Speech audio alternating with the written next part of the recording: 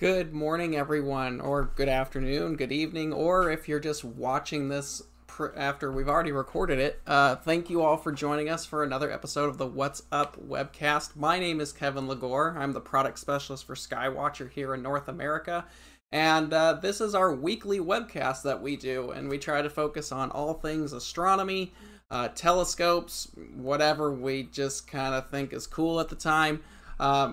So if you've ever joined us before, each week is a different topic focusing on something with astronomy or telescopes. Of course, we have special guests. We try to do that once a month. And each week we try to focus on something different that you can either apply to your own hobby or what have you. If you ever miss one of these, they are pre-recorded. I'm sorry, they're not pre-recorded. This is actually live. They are recorded. So if you miss it or there's something you want to go back and look at, you can go back to our YouTube channel and look up all the different What's Up webcast episodes. And hopefully there's something in there that is going to be useful for you in the future. Or if you're just getting started in astronomy, welcome to the hobby. And we hope you enjoy the webcasts. Now, this week we're doing something, I wouldn't say different, but it comes up a lot this time of year. It's summertime, and the Milky Way is up, and most people are itching to get out and view all the amazing objects that are up this time of year. And unfortunately, for the most of us, we don't have the privilege of living under a dark sky. I know I don't, and most of my friends don't. So we have to travel to these locations. But there's certain things that you kind of want to be aware of if you're going to be going to these locations. Or maybe you're new and you have no idea how to even find a location to go view from a dark sky site. So this whole topic today is going to be focusing on how to choose or find a dark sky site. Some of the protocols, unwritten protocols about going there, and just some things to consider if you're going to go out and venture out away from civilization to these remote locations, and of course see those beautiful night skies that we all aspire to see. So, if you could hold your questions till the end, I'll be happy to get to all of them, or as many as I can at the end. It just makes it easier to digest. We're going to go through this little presentation, talk about some stuff, and I'll just show you what I've learned over the years of doing astronomy and observing from dark locations, and even some sites that I've found that seem to work well for what we're doing. So let's get started. Now, like I said before, many of us would love to view a night sky. Whoops, jumping around here. There we go. Many of us would love to be able to view from a night sky like this all the time. This is the Grand Canyon South Rim. This is actually moonrise. I shot this Grand Canyon Star Party last year. This is moonrise from Mather Point. So if you ever go to the Grand Canyon South Rim, it's stunning up there. I mean, you can see over here, right here, you've got Andromeda naked eye. There's the double cluster.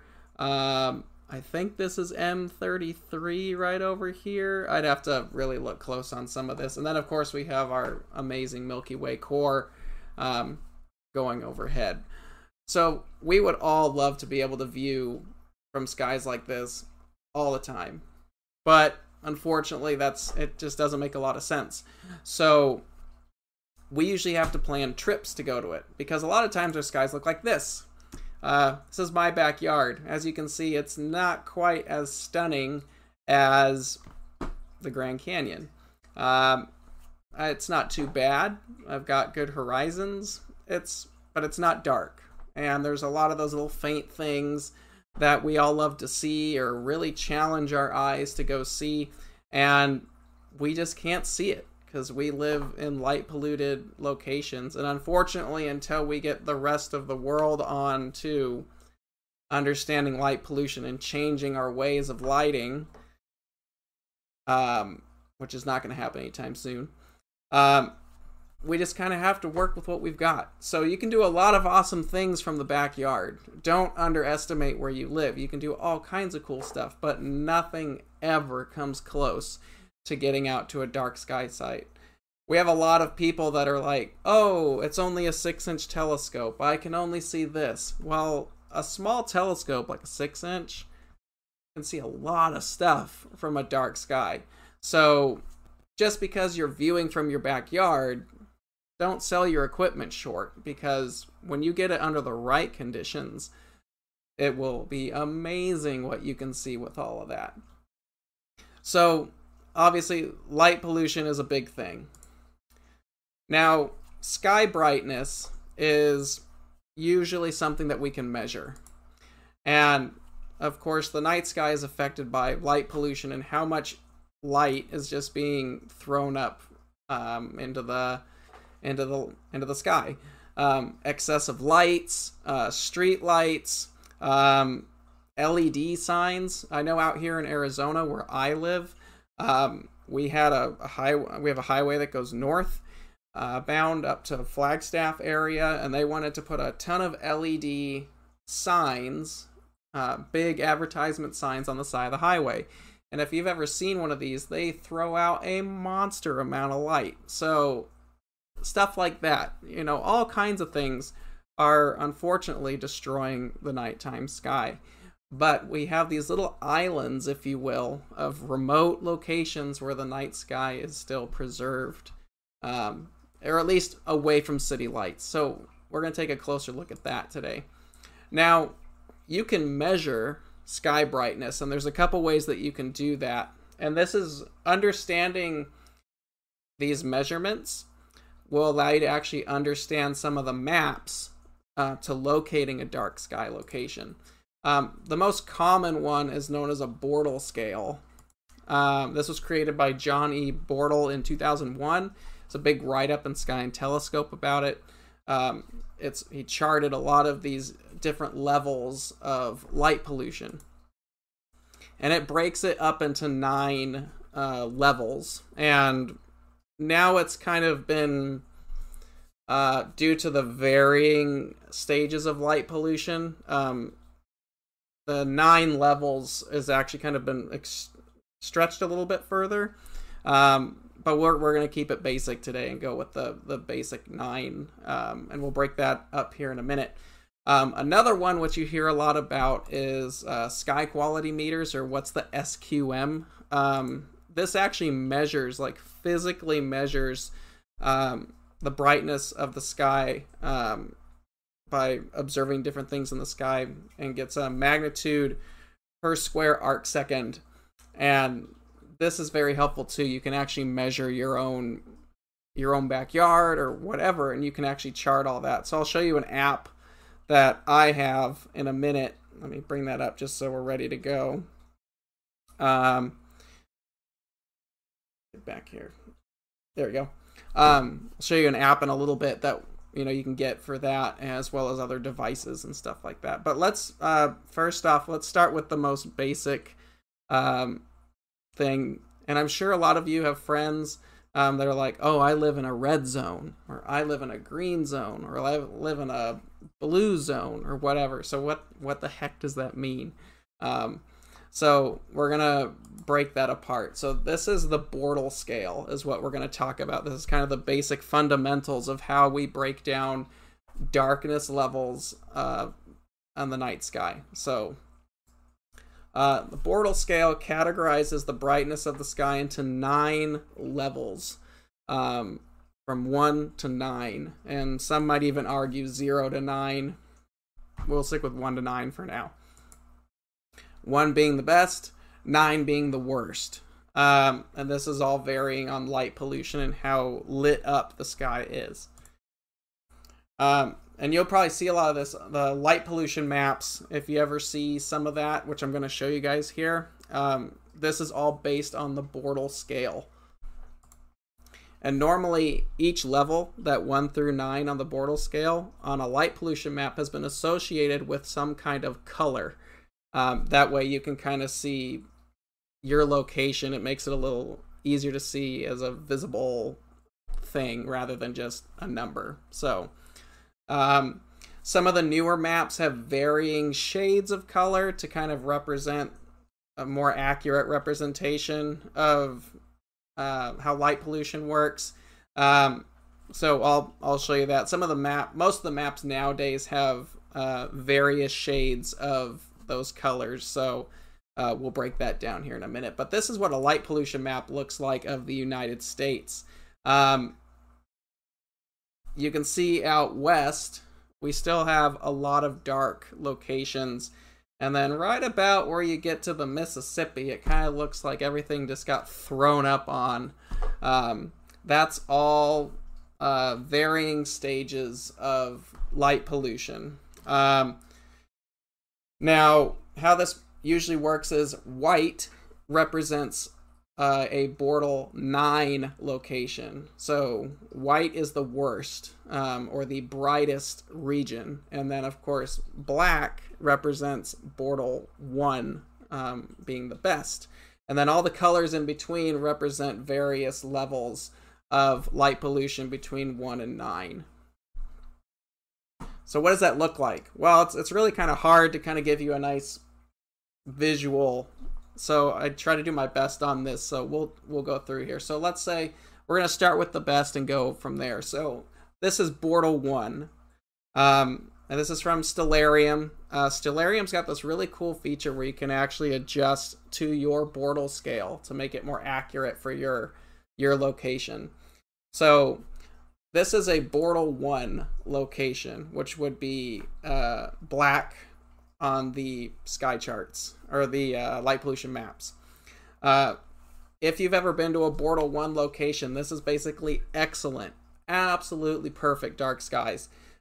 Milky Way will cast your shadow on the ground faintly, and my head is in the way. So hold on just a second. I did not plan this accordingly.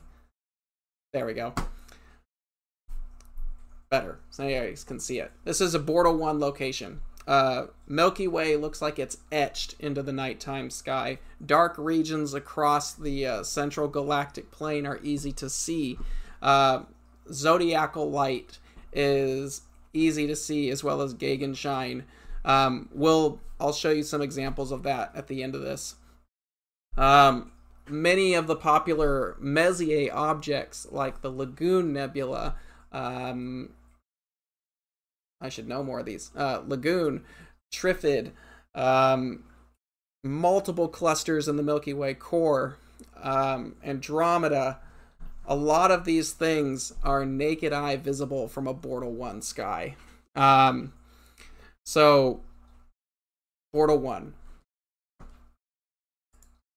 Next up, we have Bortle 2. So as you can, let me switch back here. You're going to notice this is going to be a faint shift, but you'll notice the brightness of the Milky Way here is going to get more subdued. So now we're at Bortle 2. Bortle 2 is a standard dark sky site. This is generally a gray location on a map.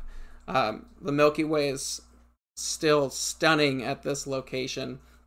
Lots of fine detail can be seen in the Milky Way. Zodiacal light is still visible. It's not a huge jump between a Bortle 1 to Bortle 2.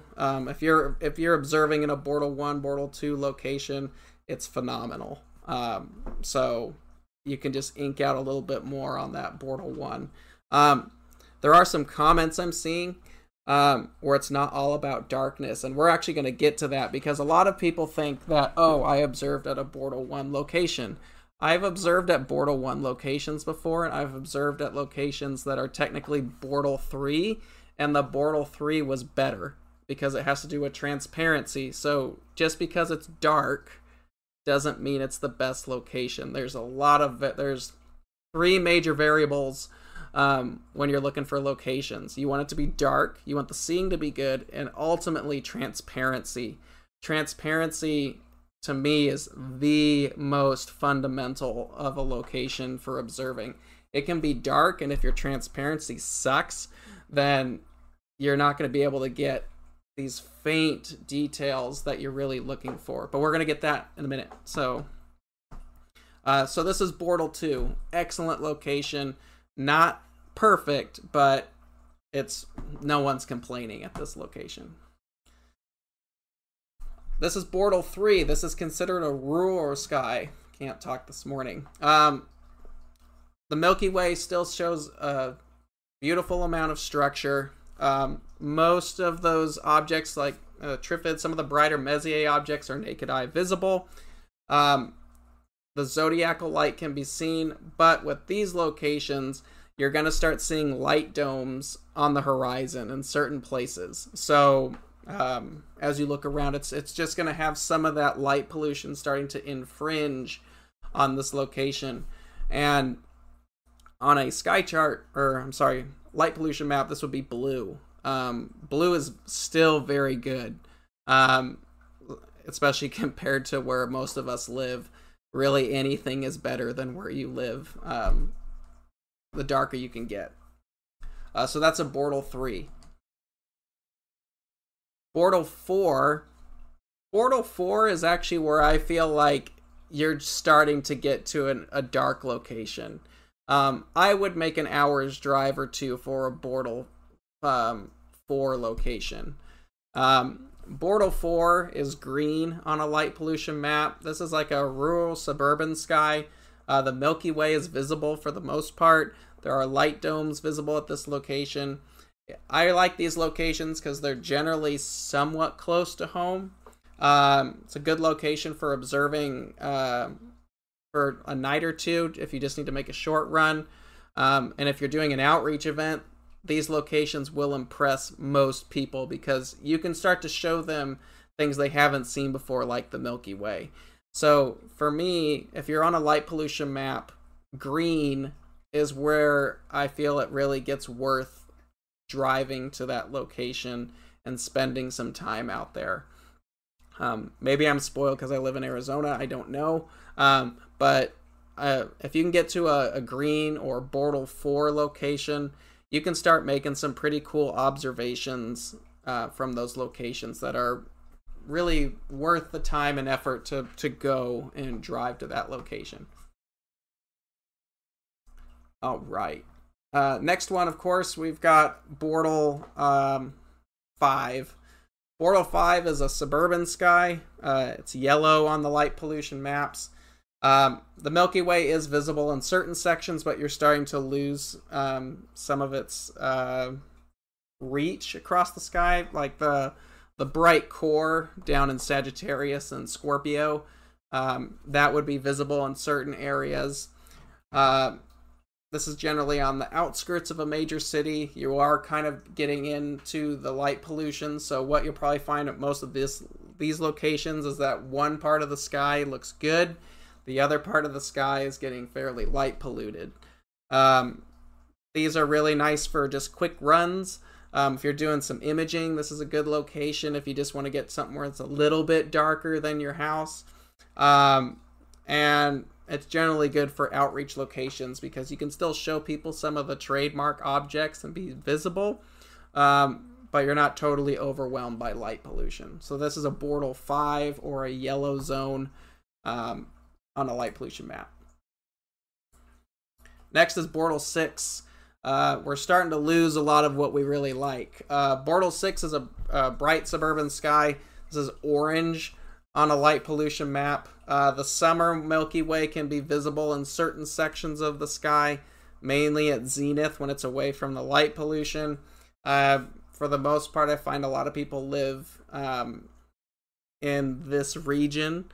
And then as we move into the higher light polluted locations. So that's Bortle 6. Bortle 7 is the Milky Way is gone at this point. There's no real, unless you've got a good spot where, like if you've got a really dark southern portion, you might be able to glimpse the Milky Way. But for the most part, the Milky Way is gone visibly at this location. You're within the city limits, general backyard location, but some of those objects that we like to look at, even through a telescope, are going to be harder to see because they're going to start getting washed out more by light pollution. So that's a Bortle 7 or a red zone on a light pollution map. Bortle 8. Bortle 8 is a dark red on the maps. you're basically in the city at this point. Maybe not the heart of it, but you are within a good portion of the city at this point. No Milky Way is visible here ever, unless you have an amazing power outage or something like that. This is kind of an inner city location. Most of your gem objects, the real stunning ones, can be found in the telescope. They're not as immense as they might be at darker locations, and you're starting to get really reduced naked eye stars that you're able to use. That's Bortle 8, or dark red. And lastly, we have Bortle 9, which is the center of the city. And there's even various ones of this. No Milky Way, fat chance of seeing it at this location. You are in the core of the city at this point. Even some of the brightest stars in the constellations can be hard to see, depending on how bad we're talking about. The planets are one of the few things that you'll be able to see. So this is Bortle 9, or white on the light pollution map. Now, I know earlier on we talked about in a dark sky location you can see what's called the zodiacal light. The zodiacal light is, you can kind of see it right here. This was taken out at the Texas Star Party, which is a dark location. And the zodiacal light is really apparent out there.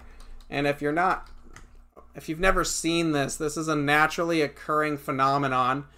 It's diffuse, kind of triangular glow that's generally visible in the west after sunset or the east before dawn. And it straddles the ecliptic, so like where the sun and the planets and the moon pass across. This is actually sunlight that's being scattered by interplanetary dust, and this is how we're able to see it at night. So it's really kind of cool if you have a chance to actually see it. Now the camera does a nice job, but to see this in person, it's really pretty neat to actually see this natural phenomenon. So that's called the zodiacal light. And then you have what's called Gegenschein. That's an even rarer occurrence. I don't have a picture of that. What Gegenschein is when the sun is on the opposite side of the earth, so like middle of the night, and you're in a dark enough location, the light from the sun literally warps around the earth and comes back to a point almost at zenith. So you'll notice that your zenith is actually glowing. It's kind of an interesting phenomenon. And then at other dark locations, I'm going to try to find a picture because I don't think I put it in here. When you're at a dark site, like a really dark site, another natural phenomenon that occurs is called air glow. And you can kind of see it with your naked eye. If you have night vision, if you ever have someone who has night vision with them, you can see it. But it looks like ripples, green ripples. So you can see right here in this shot, this is also taken from Texas Star Party. You'll notice that there's this glowing green section down in here. That's air glow. Ionized elements up in the atmosphere from the sun that are glowing. And the cameras now, like SLRs and mirrorless cameras, have gotten really sensitive to where this is easy to pick up from a dark sky site, but it looks like ripples. But if you ever have a chance and you're at a really dark location and someone has night vision, put them on. You'll be able to see it. It's really kind of neat. So those are some interesting phenomenon that happen at a dark location. So it's pretty neat what you can see out there. So let me get rid of this. And like I said, this is the zodiacal light. All right. The next way we can actually measure the nighttime sky, and this is something that you can actually do right now, it's called the Sky Quality Meter. Now, all the Bortle scales that we just went through, they have a Sky Quality, or SQM. You may see they're actually measurements of sky brightness. And this is normally a small little device, little box that you can pick up. And you hold it up to the sky, and I guess it takes like a picture or something like that, but it gives you a numerical reading of the brightness of the sky. And A lot of people are using this to document how bright or dark the sky is. And this can be really effective when you're combating light pollution, and trying to bring this up with maybe your local governments or whatever about changing the light ordinances, because now you have numerical data to go off of, measurable data. So if you want to assist in supporting a dark sky location, having an SQM meter can be helpful, because you can actually get supporting evidence to back you up, because they're actually numerical measurements at this point. So on these, I don't have one. I've got some friends who have one, but 16, the measurement of 16 is generally the worst.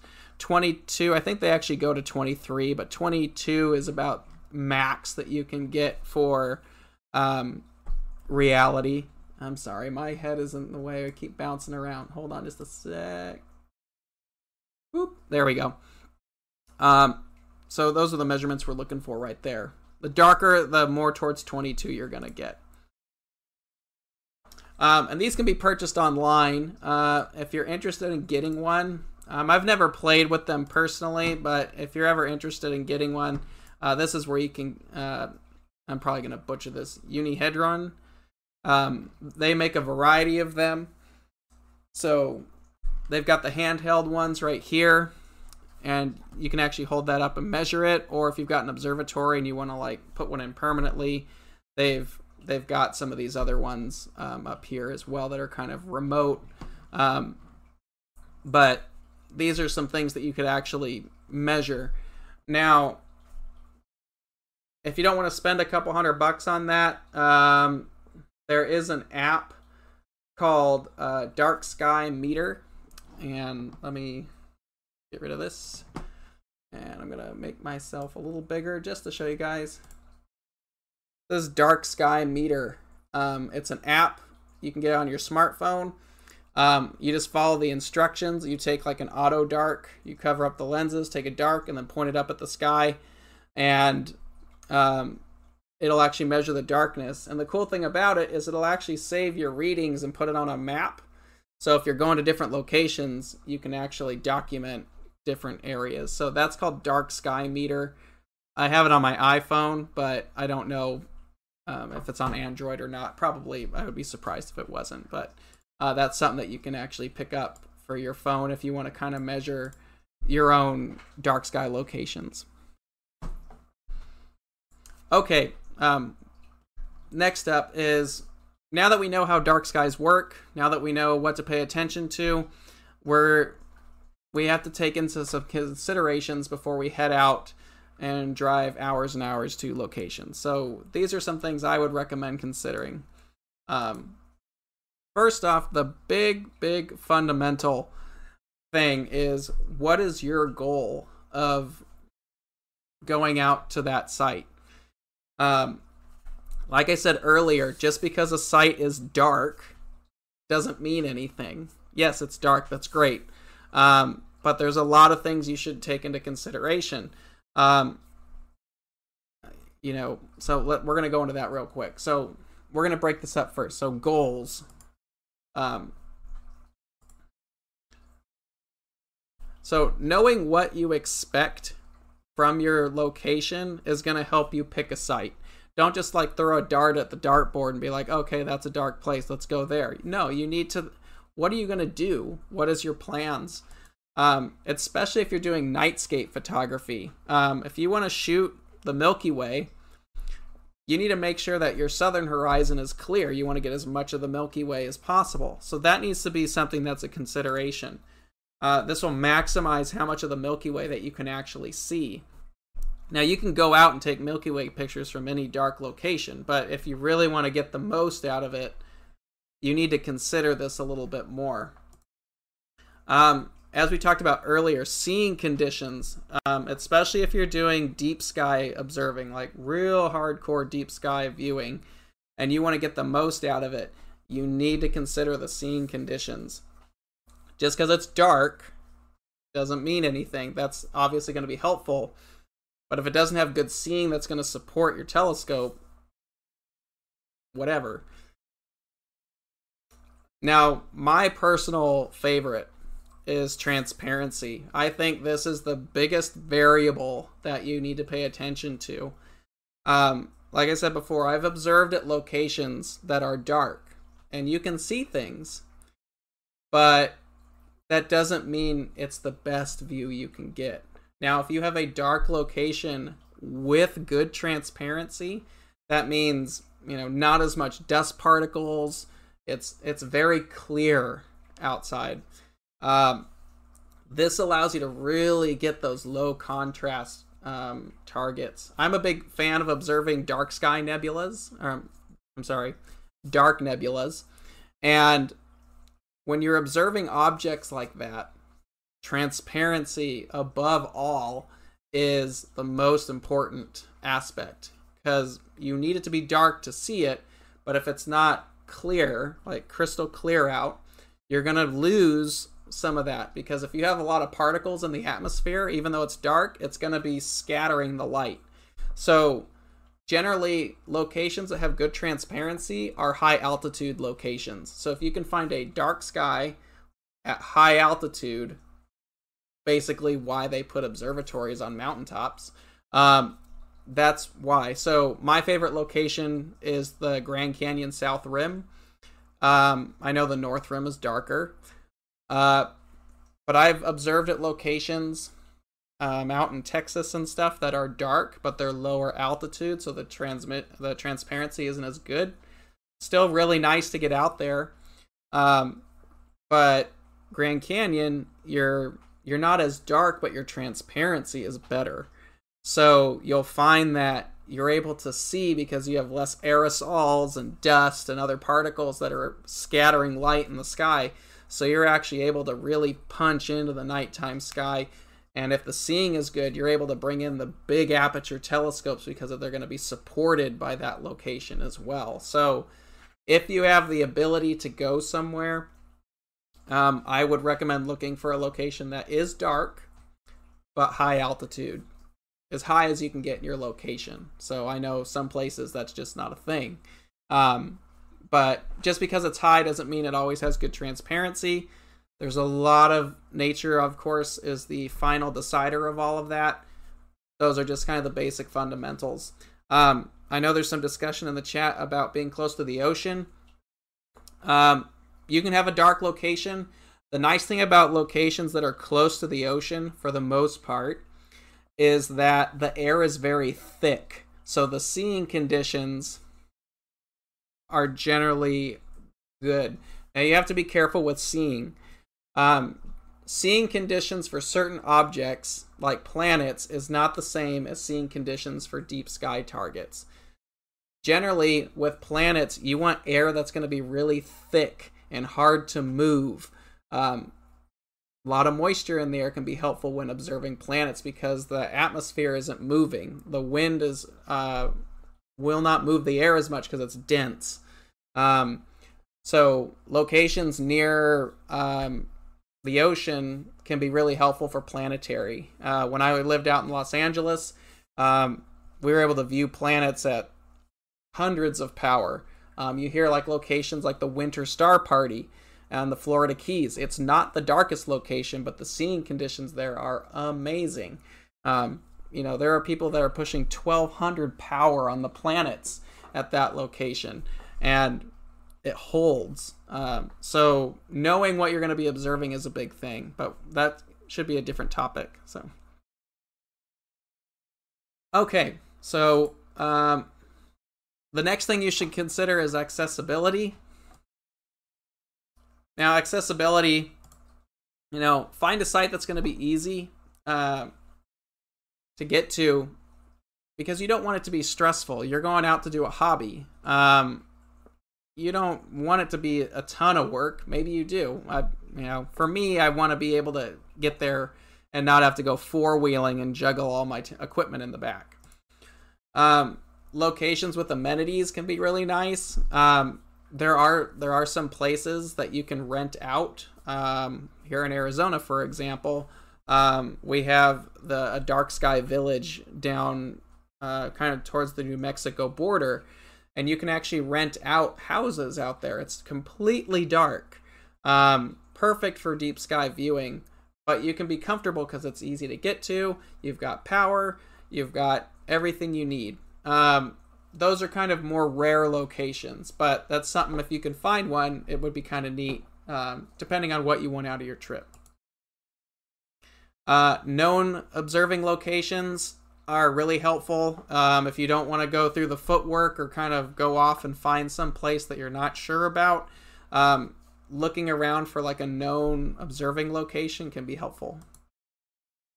We already talked about dark sky towns and villages. Those are kind of neat. Large star party locations. Those are kind of like your Super Bowl. So you kind of work up to your year and you finally get to go to the big star party. So hopefully when the world returns to normal, we can all go back out to enjoying big star parties, like Texas Star Party and Grand Canyon Star Party and Golden State. And there's a bunch of them. You can actually go online and find all the different ones. National parks are huge.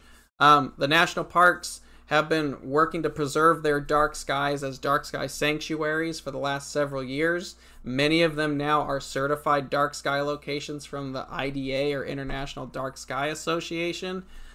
This is the place, if you want to go, you can utilize a national park and represent your national parks as well. Some of them even have star parties, like Grand Canyon, Acadia Night Sky Festival if you're up in Maine. That one's awesome if you ever get a chance to go up there. And there's several others. And then, of course, if you're part of a club, most clubs have dark sky outings. Some of them even have their own dark sky sites.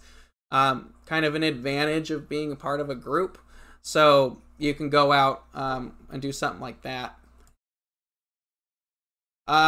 A big thing that, especially if you're a beginner, is safety. If you're going to be going out to dark sky sites, you always need to consider safety.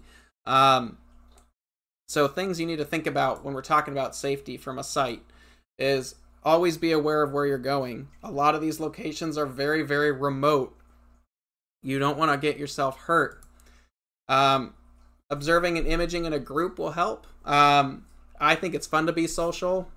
Maybe you're not as social, so that might be different. Always tell someone where you're going. We've seen enough of these serial killer movies where you get chopped up somewhere. Just tell someone where you're going. A lot of these sites are fairly remote. They may lack cell service, so if no one hears from you, they at least know where you were going. Some of them do have locations, but just be common sense. Use it when you're there. And then make sure you're stocked up on your basic stuff, like a little bit of food, some snacks, water. You know, you're generally going out somewhere that's far away from civilization. That's the point. But you want to make sure that you're taken care of and you return home just fine. So safety is a big thing to think about. One other thing I like to bring up is etiquette. This is kind of an unwritten set of rules. I've been to enough star parties, both for myself as well as for Skywatcher. You see it all the time, so I figured it's good to go over that real quick. It's just the etiquette. Once you're at a location, there's generally going to be other people there. You're not the only person there. So you need to remember that other people are there to observe the nighttime sky as well.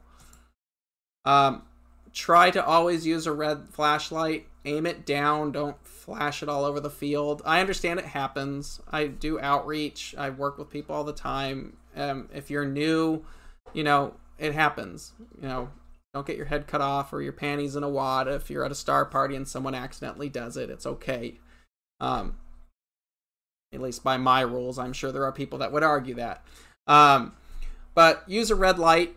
It helps you navigate so you won't trip over anything, and it won't ruin your night vision. So when you get back to that big 30-inch daub, which is actually what's down there at the bottom right corner, it'll help you maintain your dark sky eyes. So always use a red light. Just have one in the truck. I always have one in there. It's good to have, even if like you break down at night or have to work on something, just have one in the car. Be considerate of other observers and imagers.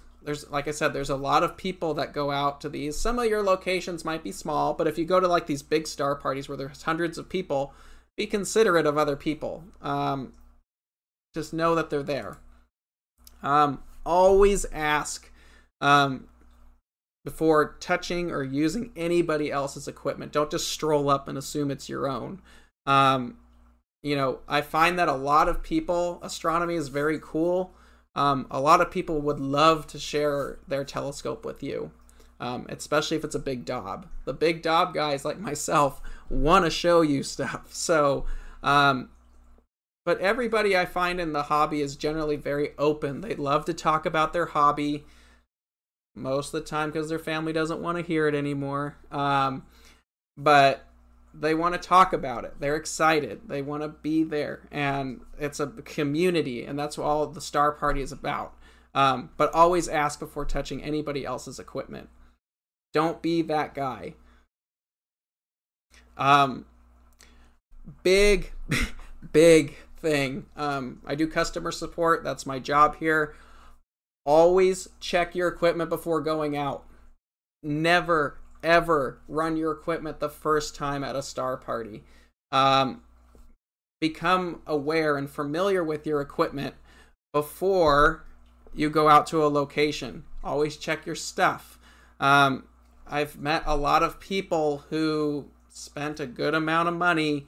They go to an event, they don't know what they're doing with it, or you need a driver for your camera or a bolt or something, and your whole trip is screwed up now because it doesn't work. So always check your stuff before going out.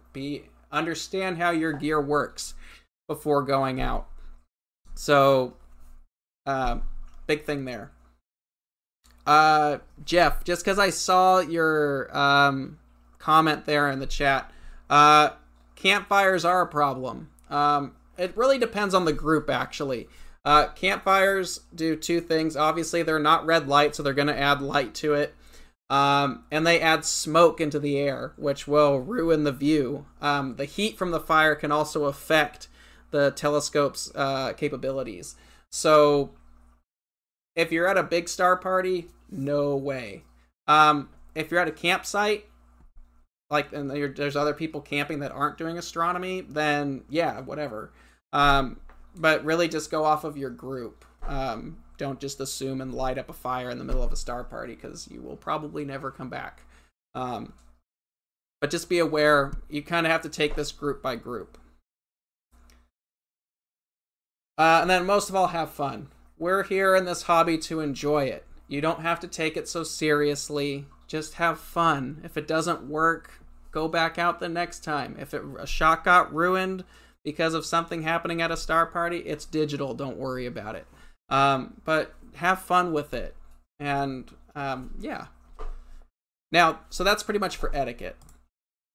So let's talk about finding sites really quick, and then we'll jump into some Q&As. This is what I use for finding locations. So darksitefinder.com. That looks a lot like this. Let me zoom out before I shove it onto the screen.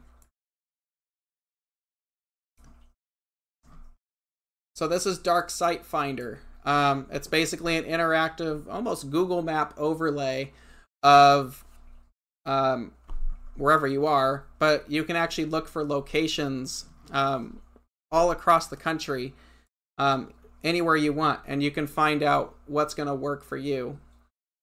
So there's that real quick. This is called darksitefinder.com, and I'll bring this up in a minute. So darksky.org, this is the International Dark Sky Association. They've got some good information up there.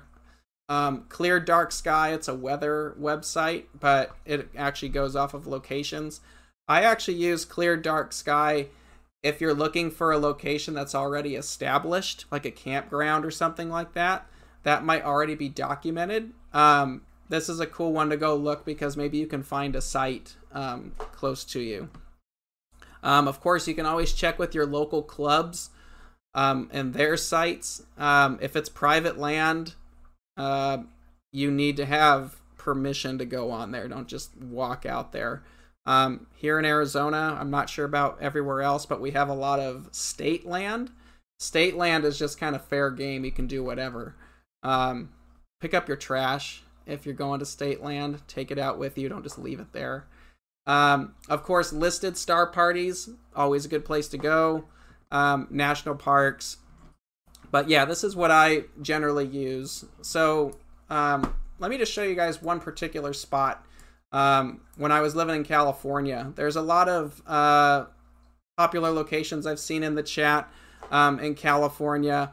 You have Chuchupate, which is a nice location.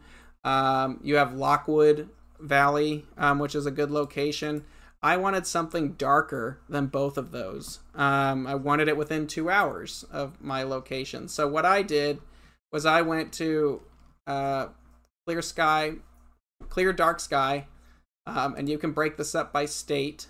It's helpful if I stayed on the website. Let's see.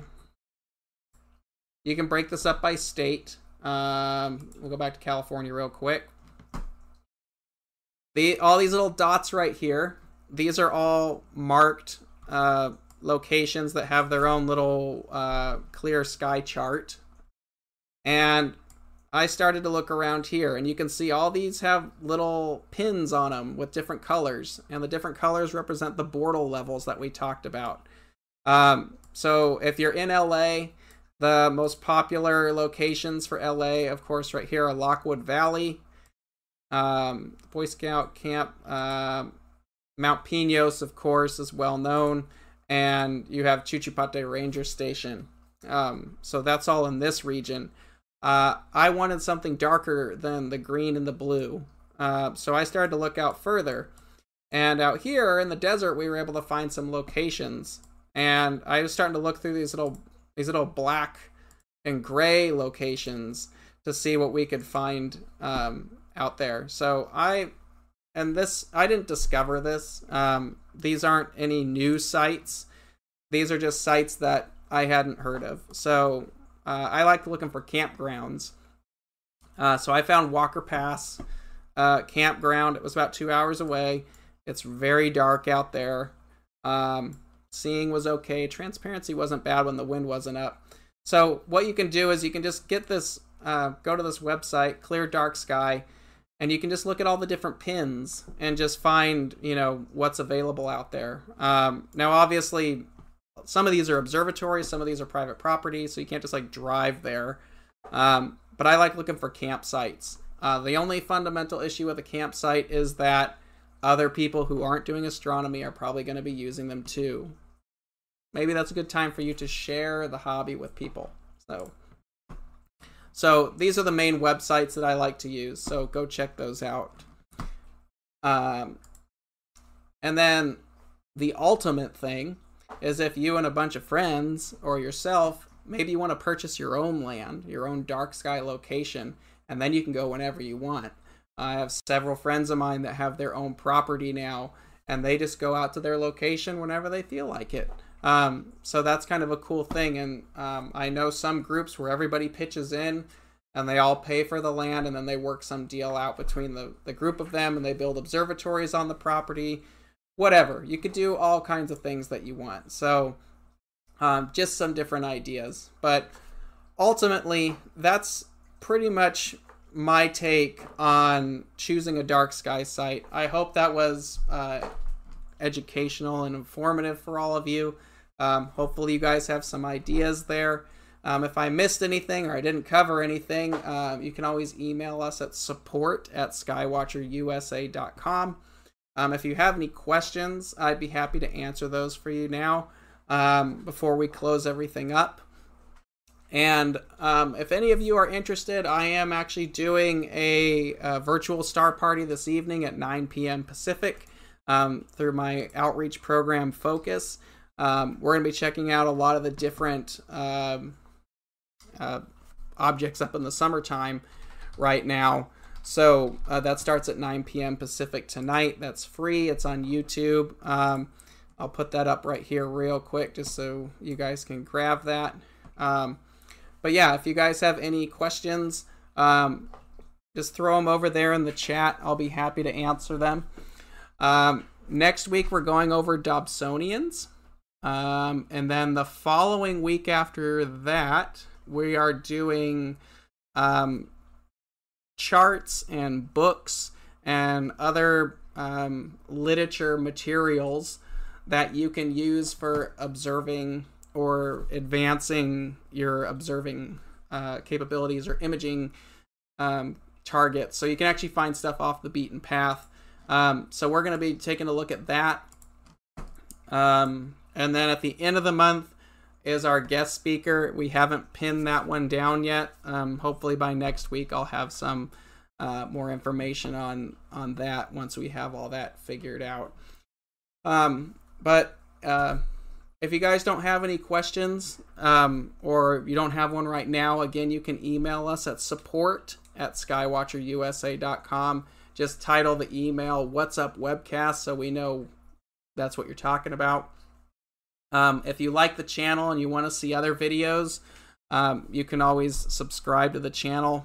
We are working on a lot of different videos for supporting our products. That's going to be coming up here soon. And then, of course, we have our weekly What's Up webcast. So if no one has any questions, I thank you all for being here today. Much appreciated. We're pretty much back to a regular weekly schedule now that we got through the holiday and my personal stuff. So thanks for everyone sticking in. And, of course, have a safe weekend. And we will see you guys next Friday for our next What's Up webcast. So thank you very much. Have a great weekend. Go observe the comet if you haven't had a chance. It might be too late if you haven't seen it, but that's Comet C2020 F3 Neowise. It's been up in the morning. I think today was the last major day in the morning. It's going to transition into the evening starting on the 15th or 16th of July. And hopefully become an evening comet by later this week, early following week. So, but yeah, get a chance to go look at it. It's awesome. I tell you more about it, but I've been up since 3 a.m. watching it. So, thanks guys. Have a good weekend, and we will see you next Friday. Take care. Clear skies.